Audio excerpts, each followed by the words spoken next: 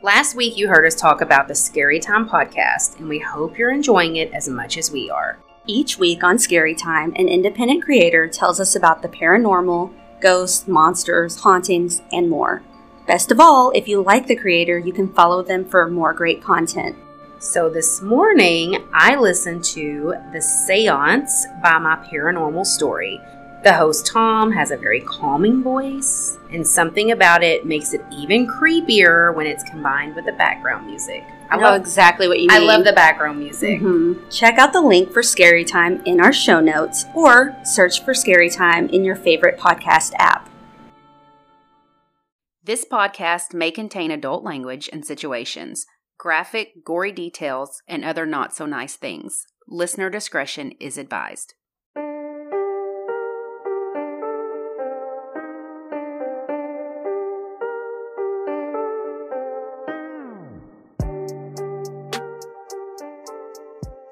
I'm Lacey. And I'm Ashley. And this is United States of Murder.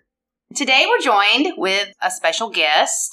My name is Dr. Garrett Andrews. I am a board-certified neuropsychologist. Basically what that means is my specialty is dealing with brain and behaviors, neurologic disease, injury, things like that, and the types of behaviors that may be caused from those, and then we assess those and treat those. I do that in clinical and in forensic arenas. So what was your background like, your schooling for that? I kind of went about a roundabout way to getting there. But I finished my doctorate in Missouri, and I went on and did a clinical internship at a VA where I did geriatric and neuropsych. And then I went from there to a level 1 trauma center in Pennsylvania. So I worked at Geisinger Medical Center. I know where that is. I have 2 friends that work there. Yep. So that's where I was. Do you really? Yes. Yeah. What do they do? One's in peds internal med, and then the other one is in internal med going into gastro. You have Geisinger, and you have, and then you have Lewisburg, which is about 15, 20 minutes away, which has a federal prison in Lewisburg. So we would get some of the federal prisons people who come to the hospital. Because they were injured, or because you had to? I saw them usually if they were injured.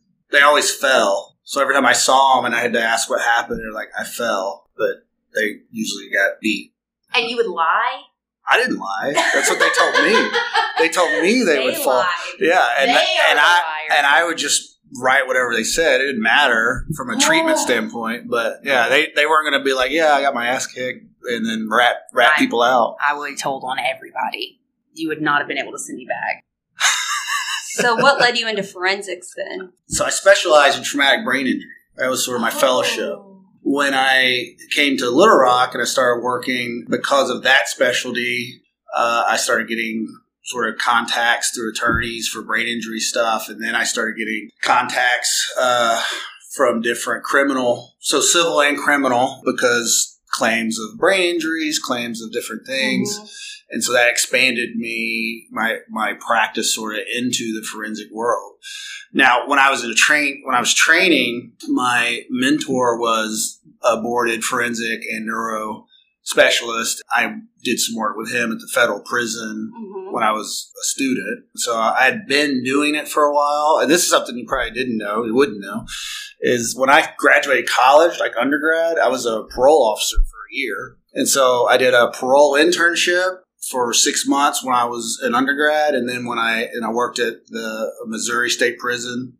And then when I got out of college, I took a position and I worked for the Arkansas Department. It was community punishment then. It's changed since then, but it was the parole and probation office here in Arkansas. And I did that for a year. And then I was like, no, and I went back to school and started my doctorate. So I've been working in legal stuff for years. Does that blow your mind?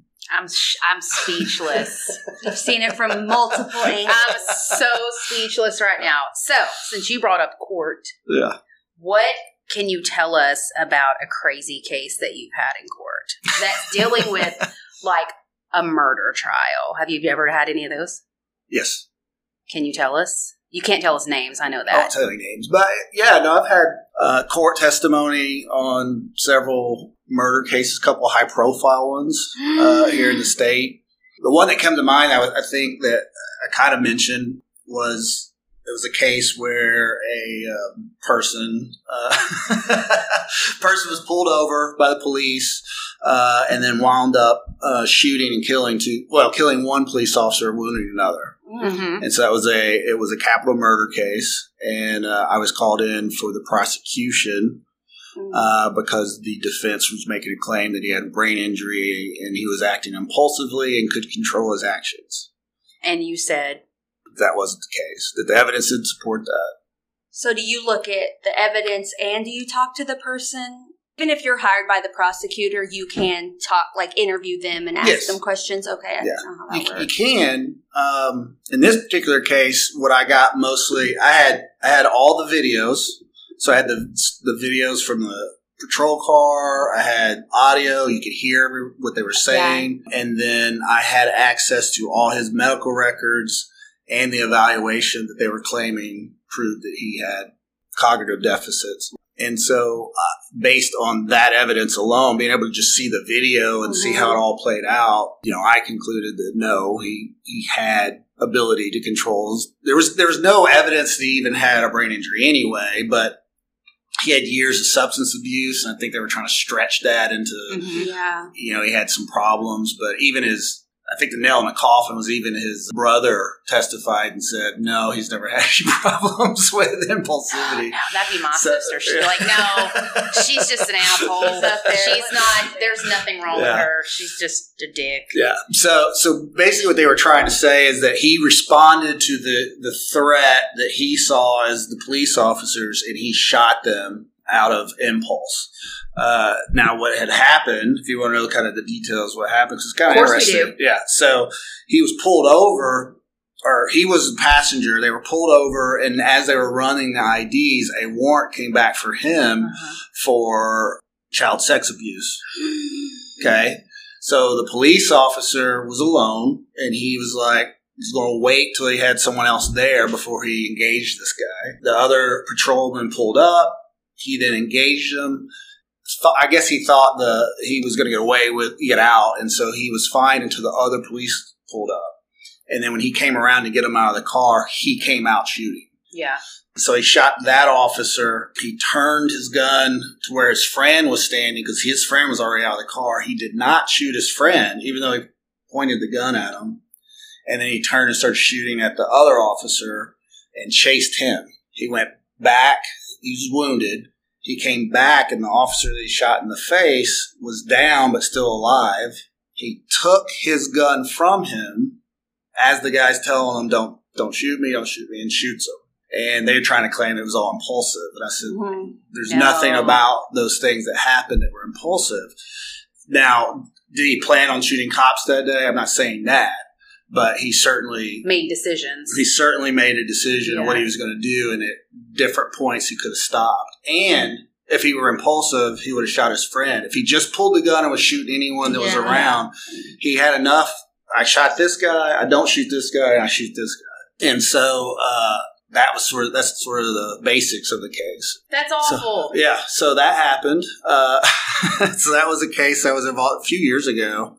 So have you ever had a case where you went in and you were like, yes, they do have a brain injury, and that's why they did whatever they did? I've had cases where there was clear mental disease, schizophrenia, things of that nature that clearly impacted their ability to make decisions and that kind of thing. That is a factor. Yeah, I have made that. So I guess let's back up. So do they get? I mean, like do they like not get off? But they don't. They depending on the system you're in, they send them to a state hospital or they send them to a federal hospital for restoration. And so they see if they can restore them, and so they treat them. They do medication, whatever, and then they reevaluate and say, okay, now does the person understand what's going on? Are they competent? And then at that point, trial may go forward. So there's sort of different aspects to competency. So say they commit a crime when they're like having a psychiatric breakdown or whatever it's called, and then they get sent to the state hospital and treated, and now they're competent to stand trial. How do they retry them? Is that not double jeopardy? You've already tried them once. No, they don't try them. So the attorney makes a claim that they have a mental disease or defect. Okay. All that happens before the trial, and if the judge then decides, the judge will decide, yes, I'm going to assign them to the state hospital for a year for restoration. And then when they're done, you come back to the court and tell me, do you think they're ready to stand trial or not? And he or she will make another decision on whether that person can stand trial. So is that all obviously taken into consideration, like during sentencing and all that? I mean, can they not? You know what I'm saying? I think they do, especially given death penalty. Arkansas is a death penalty state. And so one of the things about even the death penalty for, I'm not a lawyer, but I do some of this, these evaluations, is that you not only have to be competent, but you also have to understand the reason why you're being put to death. So you have to understand the consequences of you being put to death, that you're going to die, and why. And you have to be able to verbalize, I know why I'm being put to death, and understand it. This is why the Supreme Court's made it where if you're low IQ, intellectual disability, you can't be. But that just happened not long ago. Yeah. Which is terrible because it doesn't affect anybody before that. That's still in prison. Not true. Okay, so. Well, and I'll tell you the why. reason, I'll tell you why. But the reason why I'm saying that is because, we covered Purvis Payne in Tennessee. That was Tennessee, though, so that might be different. So is it different state by state? Here's what I know from the state, and I've been involved in these, and I actually presented at the law school here about some of this. So there was so we had the intellectual disability, right? Supreme Court decided that. Then there was a lawsuit, and I can't remember all the names. There was a lawsuit in Louisiana where a guy who was, well, I guess this is a little different. Sorry. Anyway, in Louisiana, he was sentenced to life in prison at 17 years old. And also part of the Supreme Court was if you're a juvenile, you can't be sentenced to death. Oh, no, he was sentenced to death at 17. And so they were doing a whole new evaluation because the Supreme Court ruled that we need to evaluate everyone that was sentenced to death if they were a juvenile. And I think for the intellectual disabilities, you can make that argument too. But, again, I'm not a lawyer, so I do know there's certain limits to how many times they can sue or whatever for, file motions. Right. Well, this guy he's... Yes, what happened? You'll have to listen to that. You'll have to go back and listen to that. It's a big, long thing. Anyways, he has a very low IQ, and he was sentenced to death, and DNA wasn't tested because they didn't have it in the 80s, and then when they finally did agree to test it this year, it came back that it wasn't him, but he's still, they put a stay of execution. He was supposed to be executed in December, so now he's just waiting for a new execution date, and that's one of their arguments for the Innocence Project is working on it, is that the Supreme Court has passed this. Yeah. If you have a, intellectual disability, that you cannot be put to death because, like you said, he doesn't understand what that means or why it's happening to him. So, but they're arguing, saying that only applies from this point forward. It doesn't apply to the we're not going backwards and going back. So what I think will probably wind up happening is that will continue to be argued to higher courts until someone makes a decision. And it may go to the Supreme Court. And if it does, I would assume, that the same thing that happened with the juvenile sentencing probably would happen. Right. I think. But, there's all sorts of legal things. Yeah. But that would be the most fair to me. But this is a thing, when I got into doing forensic work, I quickly realized, I talked to some mentors of mine about it, and that court isn't a lot of times about justice and fairness. It's about what you can kind of get people to believe. Yeah. Right. And so, to me, it sounds like that's what they should do, but a court's going to have to order it. So I would assume, hopefully, that he has his federal defenders that'll argue that up the chain. Well, we certainly hope so. Yeah. And that's the thing. So, even if they, because I've had a few people on death row that we've had reversed to life. Really? Here in Varner, just here on Varner.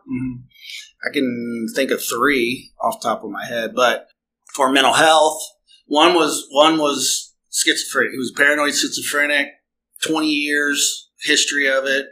that he was not treated. He was actively psychotic. I saw him at least 3 or 4 times over 3 or 4 years. State hospital saw him. They agreed with me. They still put him on a list to be put to death. The governor did. And then they argued, and finally they took him off. And then someone said, I was like, they think he was staying on death row, but they weren't going to do it. And then finally they just moved him off death row. So he'll stay in life in prison. But he's paranoid schizophrenic. And then at another guy, it was kind of interesting. I saw for low IQ. They suspected low IQ. He was on death row. I saw him, and then 6 months after I saw him, he had a major stroke. So it was actually bad. I mean, that was bad, but good timing that I saw him before because I had all my exam prior to his stroke. So then I started following him after the stroke, and he didn't recover. He started having seizures. He had hemiparesis, where right side, and so I argued. I said, yeah, before he was kind of low, but he wasn't intellectually. Now he has a lot of impairments. Like he cannot function. Like he's impaired. And he was no threat. He was in a wheelchair. He was wheelchair bound at this point, and he had a massive stroke. And so I got another colleague of mine, Dr. Collins. And we both got involved in the case. And they wound up moving him to a medical facility and took him off death row. Wow! But it kind of coincided with that stroke. So if that happens, since you mentioned that, do they just take him out of prison and put him just like in a regular nursing facility? Or do they generally not? Like they have hospital, like jail, prison hospitals and stuff. I don't know where he went. I just know they were sending him to a nursing facility. But they have. Is that a stupid question? No, even at like the state hospital, there are different wings of severity, I guess. I don't know the terms for it. Criminals who did something really bad, people that are like schizophrenic that got, well, you know what I mean, like drugs and whatever. Then there's the murderers. Gotcha. Then it's just, I'm not saying it was a state hospital. I don't know. But like even there's different. Yeah, I mean, so like this guy needed essentially 24-hour care. Right. He needed nursing care. Mm-hmm. He can't be in a prison. They're not equipped to do it. It's dangerous for him to be there, and he offered no threat to anybody at this point. Yeah. So it was like, what do you do? You know? So yeah. I just thought of another one that was really good. Tell us. We want to know all the crimes. This was a high profile one too here. So I was on the defense on this one. Yeah. And sorry, real quick question. Yeah. Who contacts you? Like, for if it's the prosecutor or defense, how does that happen? I usually just get the attorney. Okay. The attorney someone knows who you are and they contact you. Yeah. Okay. I've done enough with the state and with federal around here that they just, and they'll send me a contract. And you can either accept or not. Yeah. Okay. Well, usually ask me before. Okay. So none of them are mandated. I usually kind of get asked to, because like the state hospital does a lot that sort of, the prosecutors have to use the state hospital, right? Mm-hmm. But when it gets above their specialty, which they don't have someone quite like me there, and so that's when I'll kind of get called in and they'll issue a contract. So I get contracts, and I guess the gist of it was there was a questionable, it was a murder attempted suicide. Person's getting divorced. That person's father came to the house. He gets shot and dies. The dad of the wife. Father-in-law. Yeah, the father-in-law. Gets shot. This person has not one but 2 bullet holes in their head. And they try to say he just tried to commit. So he killed him and tried to commit suicide. No one saw it, but the daughter, is the one who showed up. She was the only one that showed up on the scene, and that's what they assumed happened. Okay. It was a murder-suicide. So he shot himself once, didn't do it, shot himself again, according to their theory. I don't know what happened. I wasn't there. But because of this, he had fragments in his brain. Okay. Mm-hmm. He was put on at least 3 or 4 medications to prevent seizures. If he was off the medications, he was seizing. He had to have the medications, which also impacts your cognition. We saw him. He was bedridden. He couldn't function. We did the evaluation. It was a team of us that worked with this, and they wind up, I don't remember exactly, but they didn't do the trial and just basically said he's in a nursing home forever. He's not moving. He's not going anywhere. And that's what happened. And then I talked to the attorney not too long ago, and I think that he passed away within a year. But there was question of whether, this part I never got into, but there was question on whether what really happened, because there's a lot of money involved apparently. So I don't really know what happened, but I know, again, what I was called in was for the brain and the cognition, and clearly he was unable to participate in trial. He was incompetent to be tried. He was incompetent to be sentenced. And so the judge just stopped it. What do you think happened? I don't know. He's like, don't ask me that. Yeah. I don't know. Just because I didn't. We know I don't you know weren't all there. Well, I mean, I don't know all the evidence, but the attorneys. I will say this: the attorneys that hire you. We haven't said any names, so we don't know who this person is. I know. The attorneys that hire you are advocates. Sure. Right? So they're telling you everything they think anyway. Yeah. And you listen and you go, okay. And then you go do your thing. And sometimes I agree with them. Sometimes I don't. Sometimes I agree with a little bit of what they say and sometimes I don't. But that's kind of how it works. So they're they're going to call, we don't think there's question whether the wife did this, and I'm like, I have no idea. Have you ever had an attorney or whomever hires you for court cases get pissed at you because you don't go along with what they think or say? I can think of one instance. I mean, I'm sure there's other ones may have happened, but one where I had it on the phone with them a little bit. So it was another murder. So this person, he was out of Memphis, but he went to prison at 18 for beating him and I think raping his neighbor who was 60, older neighbor. Okay. Ew. So he went to prison at 18. He got out at 32. Okay. 18 to 32. So basically his adult life, he'd been in prison. He got out. And again, this is the brief kind of story of what happened. So when he got out of prison, he had a girlfriend. He was out 2 years, had a girlfriend, thought his girlfriend was cheating on him, went to her parents' house and killed her parents. Okay. So now he's arrested, being charged with capital murder. They asked me to come in and evaluate him. This was the defense. So they want something to be wrong with him.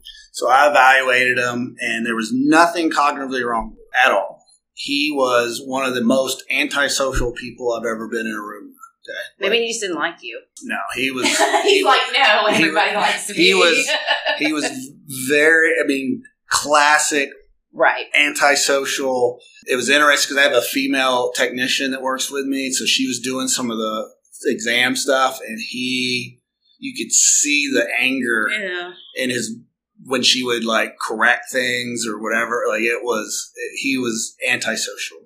And, so I got a call a week later from the attorney, and she's, just asking me what I think. And I'm trying to be as sort of polite about it as I can. And I'm said, there's really nothing cognitively wrong with them. Intellectually, everything's okay. So there's really not. And so she's like, but what he did is something has to be wrong with him. Yeah. And that's what people think. Yeah. And I go, I think he's got some antisocial traits and whatever. I go, but from a cognitive standpoint, he is competent. He understands what he did. Not saying that he's not sick or whatever. But anyway, and it kind of went back and forth that way for a couple minutes. And then she's like, well, what do you, she kind of started getting frustrated. What do you, really, what do you think? And I said, listen, I think he's antisocial. I think he's one of the most antisocial people I've met. There's nothing wrong with him cognitively. I can't help you. And she just says, she's like, okay, well, I guess we don't need your help anymore. And hung up. Yikes. And I figured it would happen more often than that. I wasn't hired by that for a while. And then for probably a couple of years, then I started getting hired again. In fact, one of the case I was talking about with the police, the guy that shot the police officer, the attorney that grilled me on the stand wound up hiring me later for several cases. So, and I've worked with her since then on lots of murder cases. So that's usually the compliment when they hire you. Yeah, that's a good point. Even though some of them can be rude and some of them. Do you get paid for this? It's just volunteer work. Yeah. Well, I I get paid my contract rate. As you should. No shit. That kind of, what you just said, kind of, most people that listen to true crime know what antisocial means, but some people just think it means they don't like being around people. Yeah. In layman's terms, could you say what is antisocial personality versus like psychosis and Sure. that? So you have like the sociopath and the psychopath, which are two different things actually. And usually when you think sociopath, you're thinking like antisocial, borderline personality, things of those are clinical diagnoses. So it's not like, oh, they're just like, they don't like people. No. In fact, they can be very charming. They can function in society. A lot of CEOs have these traits. Politicians have these traits. They can be charming, but it's all about what they want and what they need. And an antisocial person or a sociopath doesn't want to necessarily hurt people to hurt them, right? Mm-hmm. So I'm not going to hurt you. I don't need anything from you. But if I need something, I have no problem hurting you. I have no problem manipulating you. I have no problem murdering you. Nothing. It's to a means to an end. And it's all about what I need or want. Mm-hmm. That's kind of an antisocial person. And so they have no feelings or emotions towards that stuff. Like as normal, like, oh, I'd feel bad if I hurt somebody to get where I wanted to go. And they would not. A lot of people like that, I think. Yeah. Do you ever treat people like that in any way? Try to get them, they haven't killed someone maybe necessarily. Is there a way to reroute that? Or is that just kind of like, that's their personality? It's like Dexter. Yeah, like they're not taking, they're not taking a pill for it. It's not like it's personalities are hard to treat. Yeah. Personality disorders are really hard to treat. I think that there are, like I said, people who function in society that have these personality disorders because they've managed to get into positions or sort of do things that they can do that are okay with that. You know what I mean? Mm-hmm. And as long as nothing happens that sort of sets them into a motion of going the other route, they can function. Yeah, that's scary. So like this guy, clearly, I mean, if you looked at his history, right, he raped and beat his elderly neighbor, which was clearly for some sort of gain for him, right? Yeah. Then he goes to prison, no telling what happened in prison, as an 18-year-old going into prison. And then he was out for 2 years, and as far as I know, everything was fine until he thought that his girlfriend wronged him. And instead of hurting her, I'm going to go hurt her parents so that it hurts her. Like, that's an antisocial. Yeah. That's a manipulative. Like next level. Yeah. Yeah. And so he was a dangerous person. As far as a lot of the people I've seen, he was a dangerous. Some of the schizophrenics and the people that have schizophrenia that have committed crimes or been charged with crimes, I don't feel danger from them as long as they're not actively psychotic or whatever, that kind of thing. And like the situation and what had happened is more situational. These antisocial people. That makes it seem like it could happen more likely again and again instead of it just being a psychotic outbreak versus like just someone who's, I don't know, has an agenda to get what they want. Yes. It's kind of freaky. Yeah.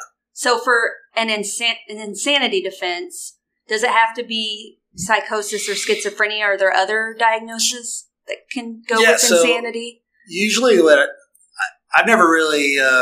and somebody could correct me on this. I've never seen someone just claim insanity. Usually they claim they say incompetent by mental disease or defect. That's sort of the way it's worded. Yeah. And so any sort of mental disease or mental disorder and or injury or defect. So I've had some dementia cases and things like that, brain injury, stroke, stuff that any sort of thing that's happened with the brain that now causes behavior or emotional changes. And then the next sort of prong to that is, first, do you have a mental disease or defect? Because having it doesn't. Sure, Right. that's true. So having it, and then secondly, could you understand your actions at the time? So do you understand that your actions, can you control your actions?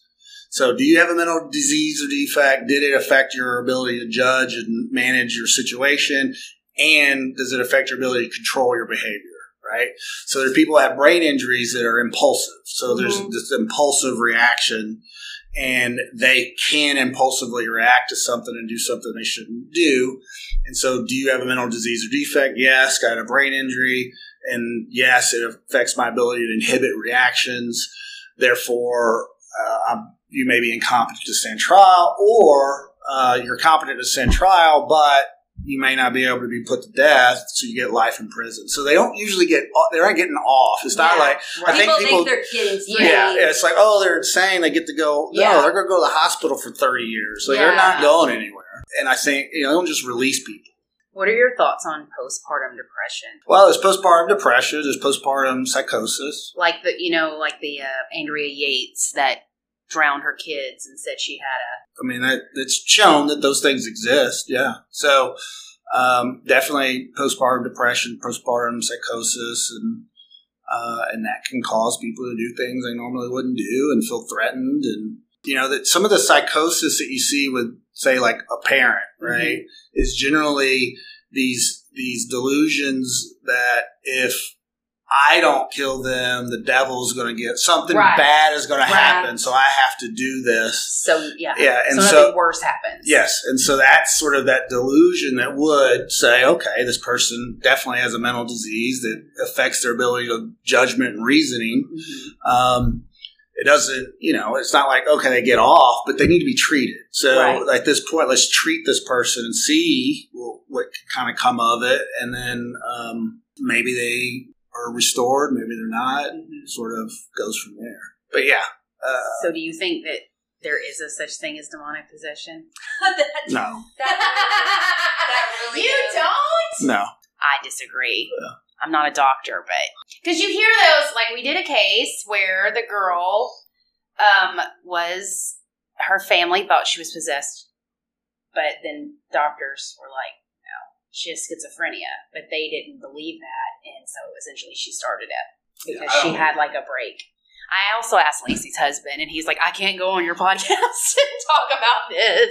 No, I do not. He thought it was, I can't remember, something about temporal lobe epilepsy or something. So does that like kind of mimic the things where people say Absolutely. So what is that? Explain that. What do you do when you have that? You see faces and like melting and like hear voices. And everyone can have different sort of delusions. And I remember I worked at inpatient, like a locked psych unit, and we had one guy that just would laugh. And like we talked to him, and he was like, yeah, and he knew he was hallucinating. He was like, his were funny. Didn't bother him. He just was like he was stoned. Yeah, he thought they were hilarious, the stuff they would say to him. Like, that was his reaction. Then I had another guy who we actually had to wind up almost strapping him to the bed because he was getting stress fractures in his feet because he would not stop walking. He would pace. That's one of the things her husband said, that this guy had an obsessive something that he had to do. Yeah. Like, she would kneeling. She would genuflect, her knees would get all like broken because she would repeat the same thing. Yeah. Is that what you're talking about? Like, and so he would just do this, and then when you would talk to him, if he stopped, it would scare him and stress him so much because he believed that if he was not moving and walking, that the devil was going to kill his family. Oh my God. So he was completely, upset, stressed. I can't stop. I'm hurting. He's crying because his feet hurt, and he's just walking. And so we're like, you got to medicate him. You got to sit him down because they will self-harm because of their delusion. So if their delusion involves, if you get in the way of that, he could act out in a way that would hurt you. Like his flight or flight kicks in. Yeah, because you are preventing him from doing something that's going to save his family kind of thing, right? So you got to, that's the kind of stuff that could happen. But if you have those things, when does that like typically show up? Like psychosis? not as a child, is it, or are there a lot of children that have this, or does it usually show up later in your life? Most people have their first psychotic breaks in their late teens, early 20s. So you can be like totally normal kid. You're not killing stuff. You're not setting shit on fire. Yeah, that's different personality disorders. And then you just like have like just a shit day and you just have a break. Or how does that work? Sometimes they just come along. Sometimes they're set up. What's interesting, stress. So if you have a high rate of people having their first psychotic break when they go to college, join the military. They're like 18, right? Mm-hmm. They join it. Life changes. Very stressed. Yeah. They have their first break. That happens a lot. Drugs. So there was a thing here in Arkansas not too long ago where, and I'm not keeping up with the local drugs, but they were smoking marijuana with formaldehyde, which causes psychosis. But then they were getting hospitalized, and the doctors were having a hard time figuring out, is it a psychotic break or is it this? Because they're all like 16, 17, 18 years old. And they're like, we don't know how to treat this because we don't know if it's just the drugs or if it's a break. And then that could cause you to have a break.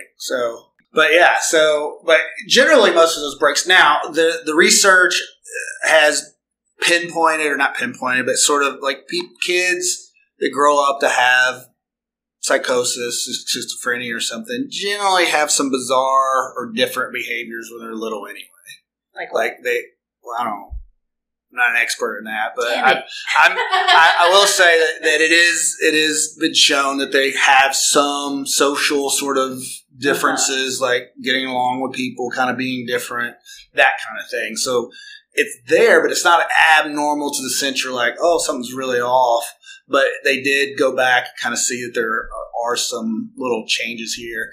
And generally, you're going to have family sort of histories of different mental disorders. Yeah, mental disorders and stuff. Really, we're still learning a lot about schizophrenia anyway. There's a really good show, I can't remember if it was on HBO or what, with the Hulk guy. You know, the actor. Come on. Mark Ruffalo, and it's based off a book. It's like, I got nothing. I know this much is true. But it was based on a book, but they're twin brothers. Oh, yeah. Okay. So I think I've seen that. My husband loved it. I thought it was way too depressing, but he said it was a very realistic look at schizophrenia pretty much. But Mark Ruffalo, so he plays an identical twin, films it separately for the schizophrenic role. Because of all the meds and stuff, he gained a lot of weight to look the part, and it's depressing. Well, thanks for recommending that. It's a very good. It's insightful in it, I guess. But they're twin brothers. One has schizophrenia, one does not.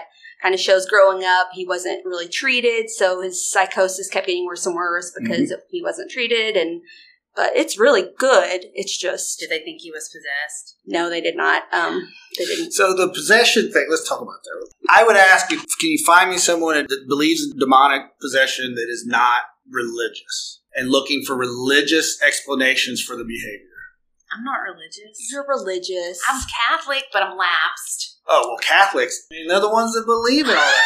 But you know what? Every Catholic believe it too. If you're not Catholic and you believe in demonic possession, send Lacey an email. Don't email me. I'll give them your personal number for texting. No. They can text you. I just think that it's not always scientifically proven when people have things like that wrong with them. So your leap is a demon? To play the demon's advocate, someone that has all those problems and then they get medication and they're better, why would a medication stop a demon? You know what I mean? I mean, I don't have one. No, I know what I'm saying. But yeah. Why would a medication fix it? Wouldn't you think the demon would, wasn't that be stronger than the meds? The whole point of the Emily Rose? Yes, that's the case I did. Yeah, so that... And it was the whole court trial, which is why I brought it up. Yeah. And didn't the priest get in trouble because he's the one that told him to stop taking medicine? Well, that was the whole thing, is like they all got in trouble for like murder because Because all the doctors said she should have been medicated. Switching gears. What's the next question, Lacey? No, I see why people, especially those that are very religious, think it's demon possession because it looks. Sure. It looks wild. They lose weight and look gaunt. They can lose their hair. They can. Yeah, and they get They're that capable of cataplexy, anything. so they can Yeah. and then people are like, well, that's weird, right? Yeah. And they do weird, And then there's epilepsy, catatonia, all these kinds of things that just do not look human, but and people look research. for explanations. There's a good show on Netflix. I forgot the name of it. Evil. But is it Evil? The psychologist and the Yes. priest? We love that show. yeah, I do like that show. Yeah, that's Yeah. a good show.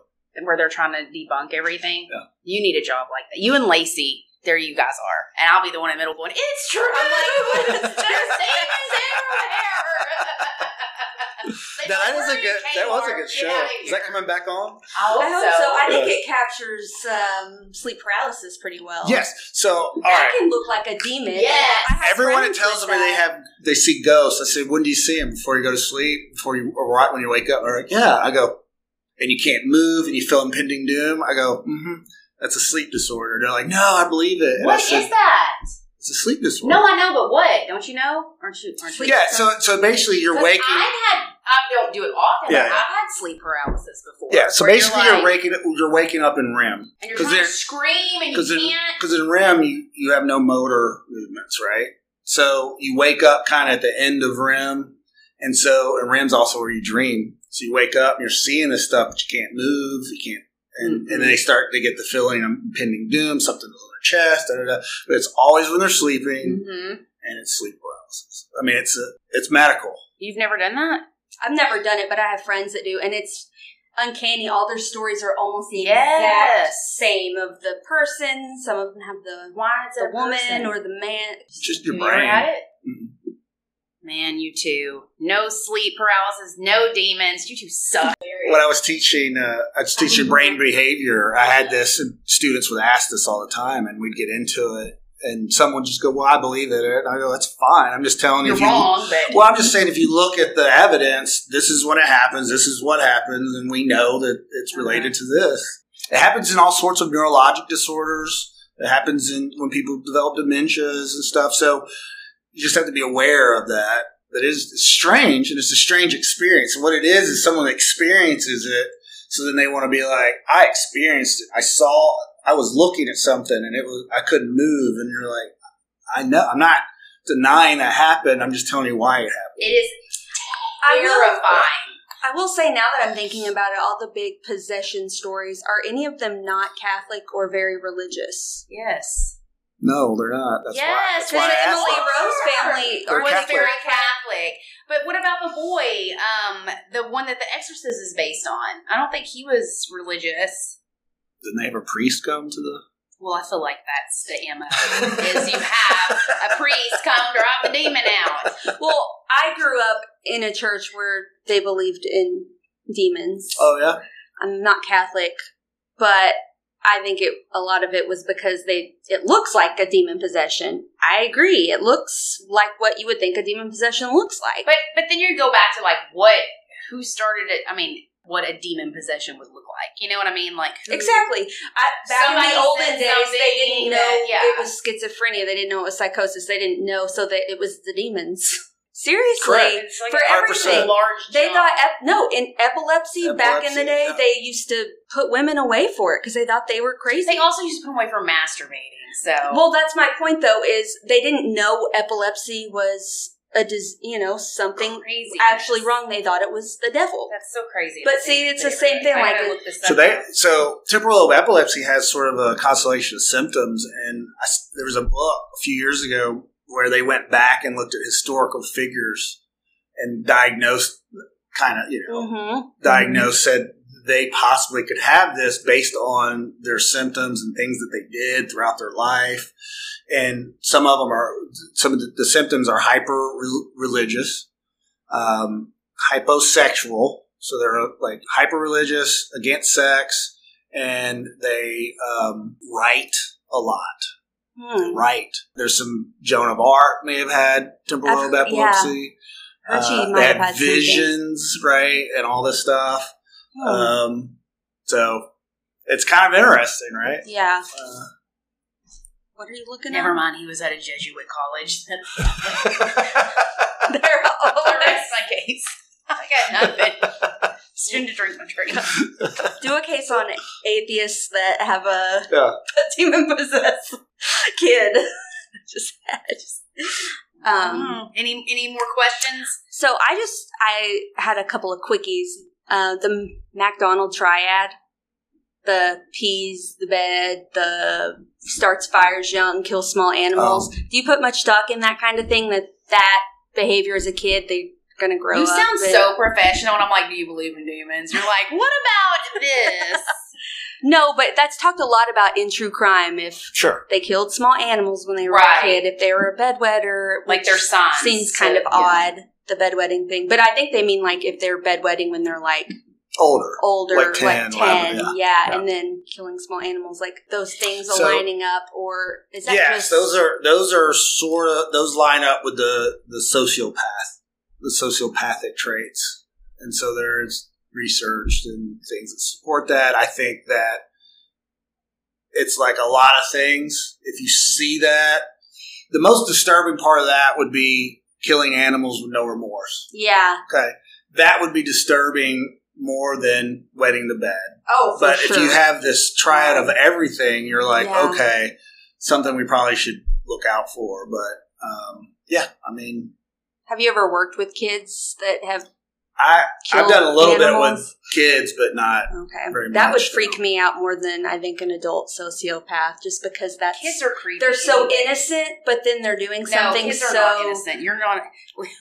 I've had a few Trust us, we're parents. Kids are not innocent. I've had a cases of teenager murder stuff Gosh. and sentencing for juveniles and stuff that I've been involved in, but I don't really get. I don't usually go below like 16. really. Yeah. Have you ever been scared by someone you're talking with?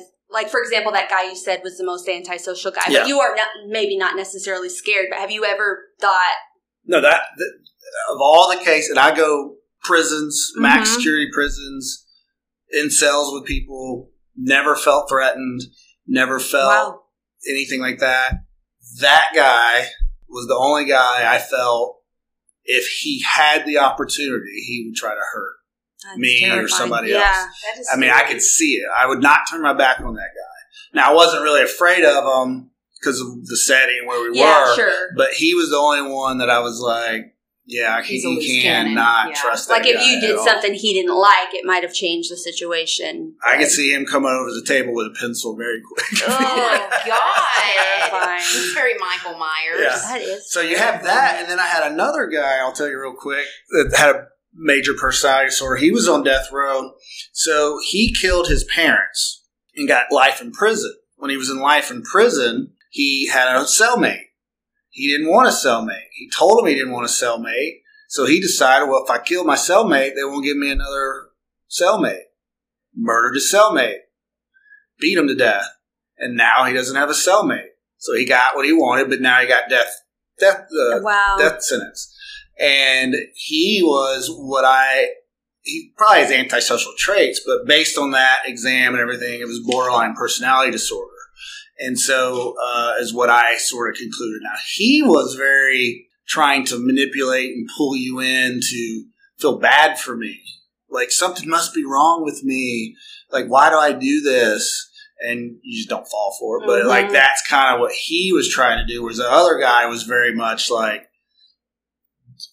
don't say I'm wrong, I'll murder you. Right, no shit. Like, if I need something from you, I will take it, and you will let me, or I will kill you. And this guy was more like, I want to get what I want to get, and I'll manipulate. And he figured out, well, the quickest and fastest way for me to not have a cellmate is to kill the guy. So I killed him. And then he was waiving his right to appeal, but he was really just playing games, I think. But I think it's because of his personality. He's playing games and manipulating.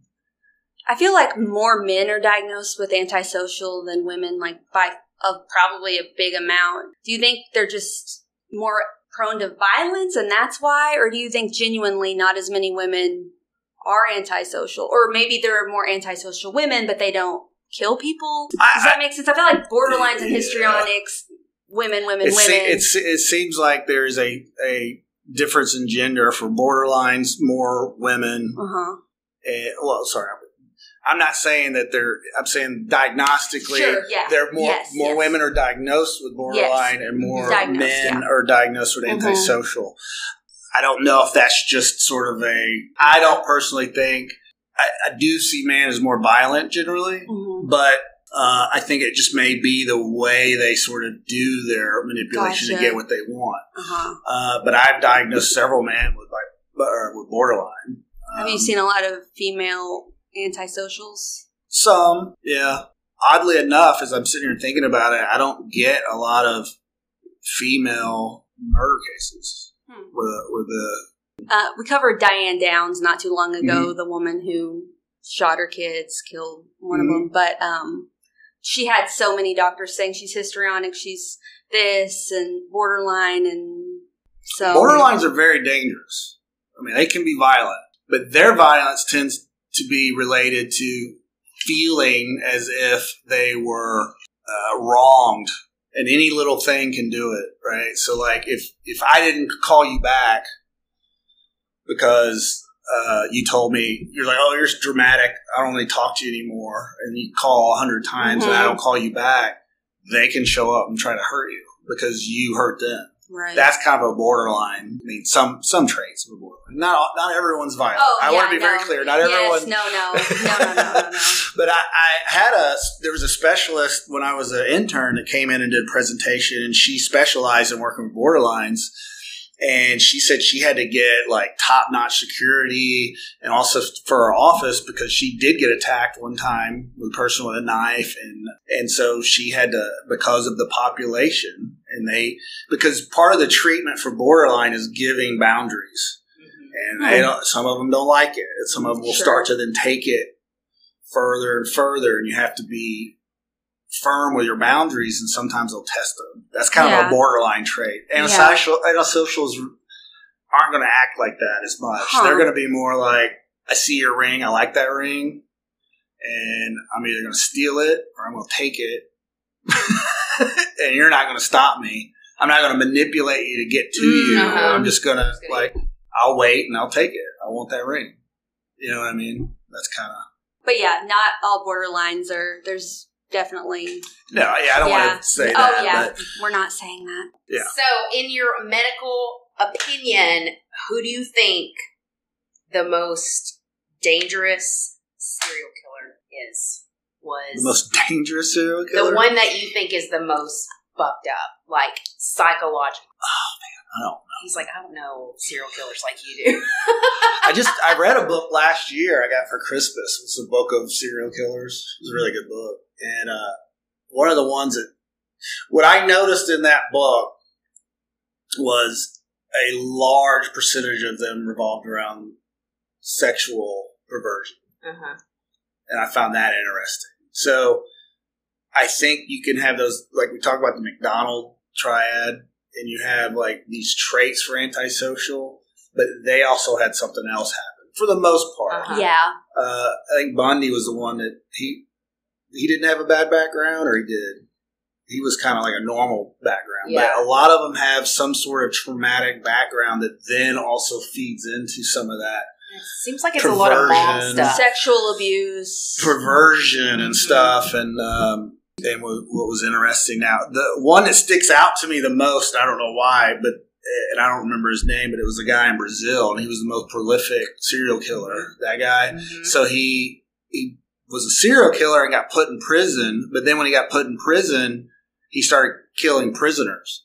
So he was like a serial killer in prison. Oh my gosh. So he will go and kill anyone who commits violent crimes or like kids or stuff. Like he goes around and kills He was people. like a vigilante. He's a vigilante serial killer, and he's in prison. And with the bad guys. With the bad guy. And feeding frenzy. Yeah. I can text you because it was in my book, and I was like, this guy is crazy. You have to tell us what the book is. It's pretty big book, and it's just all serial killers, and it kind of gives it's like a 3 or 4 page synopsis of what they did, how they got caught, what their sentence was, their last words. Mm-hmm. That's always cool because some of them had some weird stuff. Yeah. And so it's pretty interesting. You just skim through it, but then I did start kind of getting disturbed only for the sexual stuff, like with kids, a lot of kid stuff, and I was like, this is a little harder to keep reading every night. So a lot of them have like Kemper. Yeah, he was like brilliant, super smart. He was in that book, and like he's my favorite serial killer, if that's a such thing. Yeah, but so it's like, how can how can he be so like on, but then so off? Do you know what I mean? Like so smart and intellectually, but then he's got all these. It just happens like that. I mean, that's the odd part. So it's like he didn't have a brain. You know what I mean? Like he wasn't intellectually challenged. Like he's brilliant and super smart, but he's a psychopath. I don't know about his case, but I think some people find it as a game. If you watch any of those true crime things, some of the arrogant personality stuff that comes out, it's like they want to let you know they did it and got away with it. They want, I mean, that is that personality, that narcissism, that antisocial stuff all coming out. And I think that police can use that to get information. I'm kind of fall in the realm of nature and nurture. I think people have predispositions by nature, and then depending on experiences and trauma or whatever, it leads them down certain behavioral paths. And stuff gets reinforced, and then personalities start to develop, and characteristics develop, and they just kind of go off and do what they're going to do. Personalities and personality characteristics are hard to change. Yeah. I'd imagine it would take a lot of therapy, and not just that, but being willing to change, which they probably aren't all willing to change. So, I mean, and I think that was sort of what the attorneys that have said to me, well, something's got to be wrong with them. And I'm like, well, I'm not saying they're like an ideal citizen. I'm saying they are competent. Mm-hmm. I can't say they're incompetent, but they got some personality issues. Like they're not a normal person should be on the street, which is why they probably should be in prison. Right. They're, just an asshole. That doesn't mean they're crazy. Yeah. I did have an attorney. I did have an attorney one time tell me, "Well, if you don't have anything, I don't have anything. Like if you can't find something wrong with them, I don't have anything." And I was like, "Well, sorry, I can't find anything. Sorry, I'm making it up." Yeah, but the cases I usually get are criminally competency, murder, capital murder, death row redoing stuff. And I have gotten a number of, this is interesting, I've got a number of sex crimes and like pedophilia and stuff because of intellectual disabilities and things like that are claimed after they get caught. So I've gotten pulled into some of those cases too. I'd be like, I can't do these. Yeah.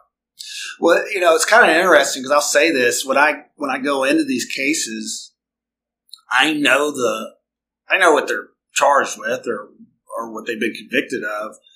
But I don't really get into a lot of the details about it. Yeah. That's really not, I'm not the lawyer. I'm not trying to solve a case or anything like that. I have a question to answer, and I'm going to answer that question. Yeah.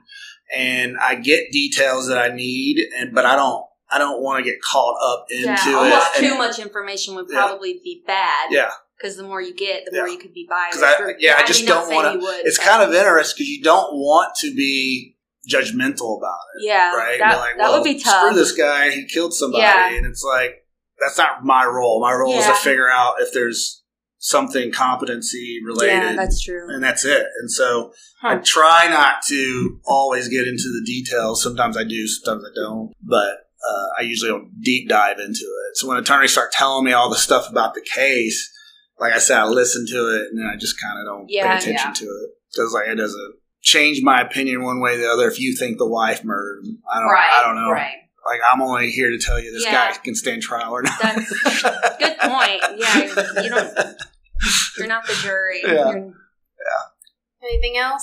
I think I've asked all my questions. Well, I checked out when y'all don't believe in demons, so. Demons and ghosts? Demons, I want to know if you have nobody. Have you had visions other than that sleep? No. He's going to diagnose you now. He's been doing it the whole time.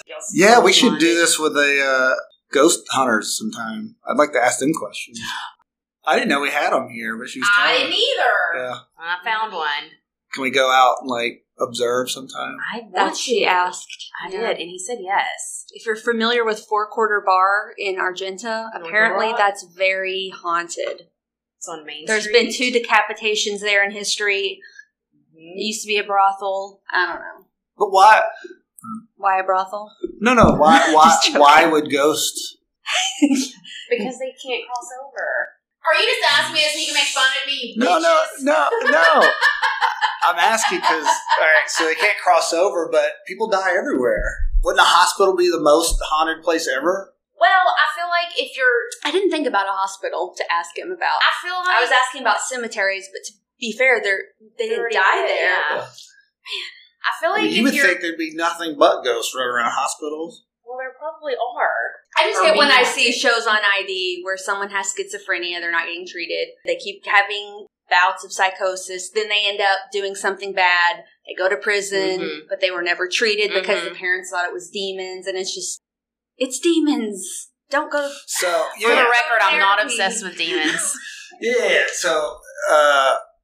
it's demons, like, what are you going to do about it? You got to call a priest, but I could just give you some antipsychotic. but I think it's important to... They beat demons, so... Yeah. I think it's important to note that there is a very high rate of mental health, mental disorders in people in prison. And I guess I would be remiss to say that we should be aware of that in society. We could treat these things. All these, I'm not really, we're laughing about the demon possession, but any of these things should be treated readily, mental health wise, and that you may help prevent that. Now, a lot of that comes from the 80s when they got rid of state hospitals and they just let everyone out, and then the police and jail became the state hospitals, and then they go to prison, and they're in prison like a guy I had that was actively psychotic for 20 years. Multiple providers saw him and said, this guy's psychotic. And they wouldn't treat him, and they put him on to be murdered, killed, right? And we finally got him off. But he was clearly, like, both sides. Everybody was saying he was psychotic. Treat the guy, and they wouldn't do it. That's so sad. God. And I think that happens, and we should be aware of it, and we should help that.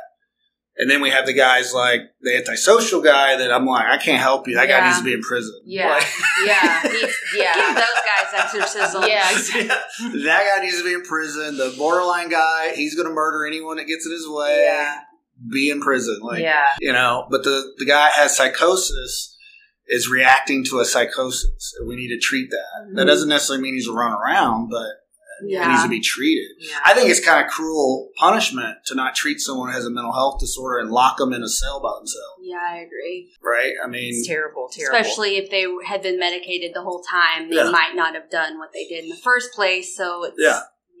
And, and there's research that, schizophrenia is untreated causes more brain damage, right? So as you age and stuff, so it's like you're causing damage that you could be treating right now. So... What to think about. I'm going to be up all night Googling stuff. I'll find that book for you. Yeah. I'm going to have to get on Amazon and order that.